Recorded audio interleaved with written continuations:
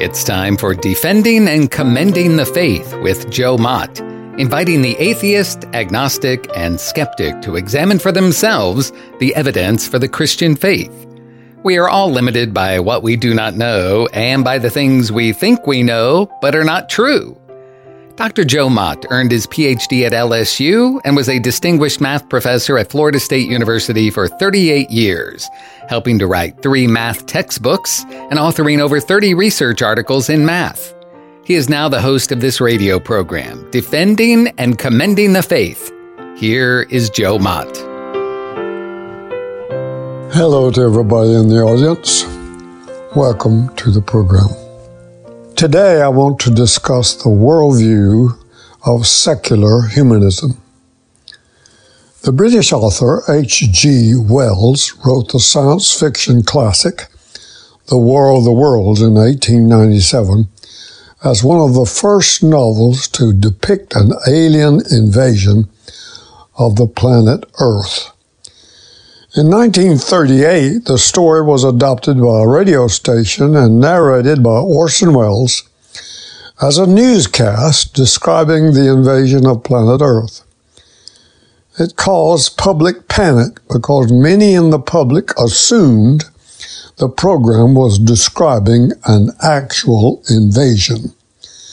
This episode of Defending and Commending the Faith is not about a discussion of alien invasions, nor even science fiction writings.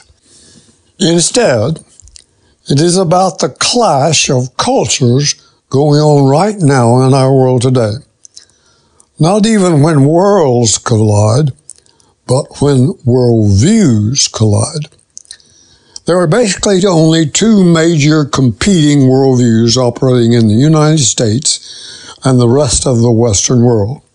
Namely, first, Christian theism, and second, secular humanism. Christian theism is the biblical worldview, the Christian worldview, centered in the God of the Bible, while secular humanism is centered in the autonomy of humanity.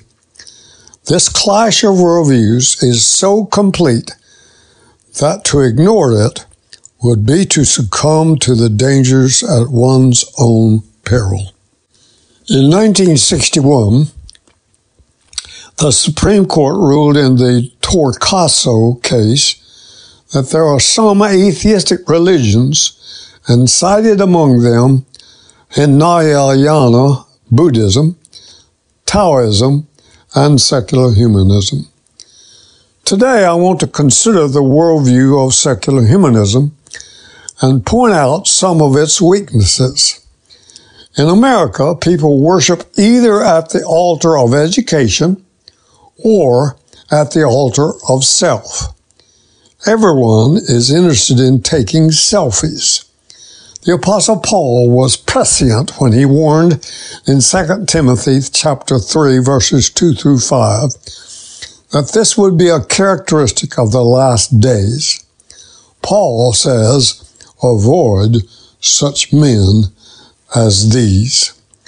Many Christians are influenced by inclusive, pluralistic, and relativistic culture in which we live. Yet in adopting such a worldview, reality and truth are being overlooked and not even considered. What is secular humanism? Secular humanism is a philosophy, a worldview, in other words, that embraces human reason, secular ethics, and philosophical naturalism, while specifically rejecting any religious dogma. It is a form of atheism that elevates humanity and its achievements to the supreme position in the universe. During the Middle Ages, Western interpretations of reality placed God at the center of all things, a theocentric universe, where theos is the Greek word for God. But Renaissance thinkers shifted the emphasis away from God to humanity and away from divine revelation to the ability to reason, thus making the universe an anthropocentric universe, where anthropos is the Greek word for humanity. Secular humanists thus have looked within themselves rather than to God to discover truth and solve life's problems. Humanists believe that human experience and rational thinking provide the only source for both reliable knowledge and morality. And they believe that reliable knowledge is best obtained by the scientific method. They reject the idea of revelation to human beings by gods or sacred books. Secular humanists are opposed to Christian theism and regard themselves as either atheists or agnostics. In particular, they believe there is no God, no transcendent being, no supernatural agent, no supernatural force operating in the world today. But if there is no God, secular humanists hold that human beings must take sole responsibility to determine their meaning and their destiny. They hold that nature, the world of everyday experience, is all there is, and there is no afterlife. Humanists have replaced the infinite, intelligent, personal creator God of the Bible with themselves. But humanity as God lacks a basis by which a society can allege that the corporate good it selects is better than Hitler's Nazism, Stalin's or Mao's communism, or Pol Pot's killing fields. In his book, A Reasonable Faith, Tony Campolo listed 4 primary characteristics of secular humanism: contingency, autonomy, relativity, and temporality. Allow me to further elucidate these 4 tenets of secular humanism. First, there is the concept of contingency. This means that everything that exists was caused by some natural phenomenon which preceded it. This view obviously makes some presuppositions. It presumes nature, and it presumes time because of the word preceded. I also think it presumes that there could be no creator of the universe and of life. Thus, this tenet of contingency also presumes that the basic elements of the physical realm must have always existed. That is, the basic elements of the physical realm is eternal. And our galaxy, solar system, and planets all developed from these basic elements. Out of inorganic matter, amino acids were somehow formed, and from amino acids came organic matter. Through a process of evolution and natural selection, life emerged and human beings came into being.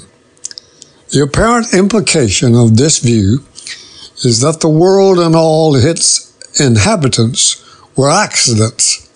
Life, then, is a cosmic joke.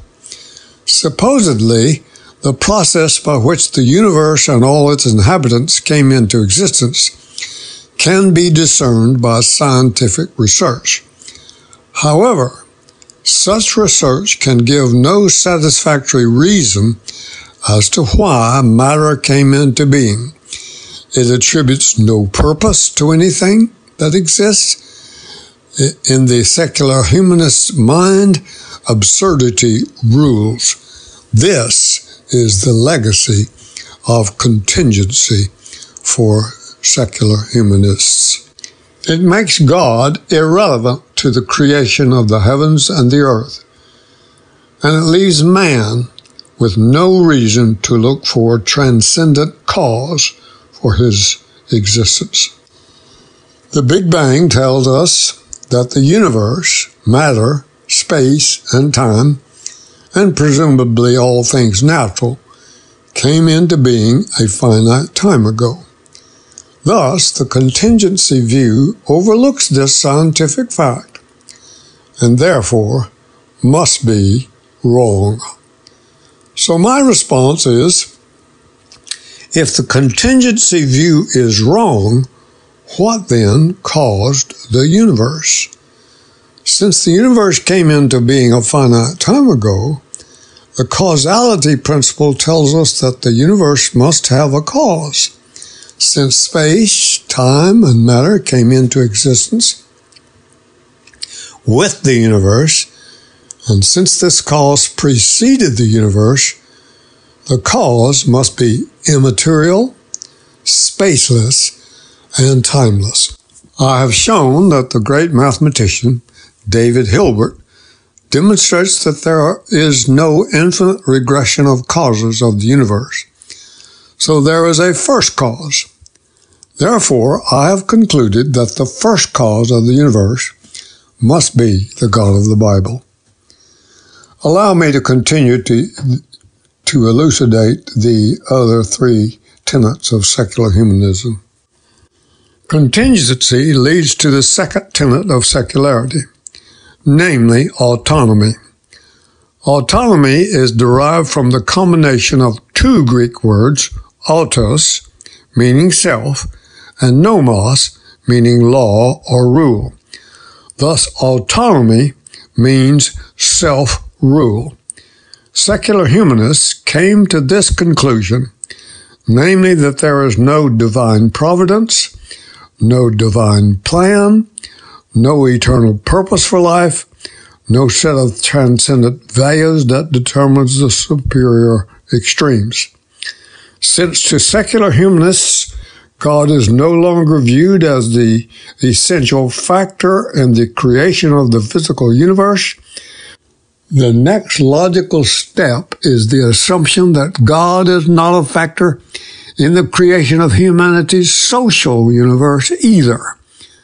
Consequently, a secular humanist advocates that he alone defines his ultimate destiny and creates the meaning for his life. The third tenet of secular humanism is an immediate result of autonomy. If human beings are their own creators, then their values, destiny, meaning, etc., of their local society are not necessarily relevant to another group of people located in a different historical context elsewhere. This is particularly true in the context of morals. Secularists conclude that each society develops its own set of behavioral norms, and these systems differ from society to society. Therefore, there is no single system that can be universally designated as absolutely binding for all people at all times in all locations. In particular, there are no divinely ordained universal morals, only socially relative mores. Temporality is the fourth tenet of secular humanism. A secularist limits reality to what exists in time and space. He is agnostic regarding the afterlife. Death is the end of everything, and everything is doomed to die. Scientists tell us that the universe is expanding, and everything in it is growing further and further apart. As it does so, the universe is getting colder and colder, and all energy is used up. Eventually, all the stars will burn out. There will be no light, no heat, no life, no hope, no escape. All that remains of matter will be dead stars, dead galaxies, and black holes, a universe in ruins. The secular humanist accepts only what can be concluded by logic or substantiated by empirical research. Even the physical universe is winding down and is expected to end in heat death. Prior to the construction of the secular humanist worldview, relativity formerly applied only to morals, but now postmodernism has expanded relativity to include relativity of truth. Tony Campolo mentioned that it followed from these four tenets of secular humanism is that if God ever existed, he is now irrelevant. Human existence is irrational, and there is no afterlife. Let me close this episode by accentuating three basic points of Christian theism. 1, there is one God. 2, his word in the Bible is true. And 3, if you stay close to him, he will take you through.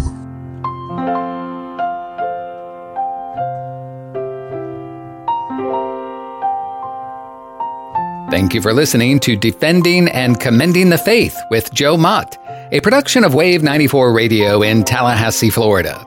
If you have any questions or comments for Joe, please forward them to Doug Apple at Wave94 at this email address, dougapple@wave94.com.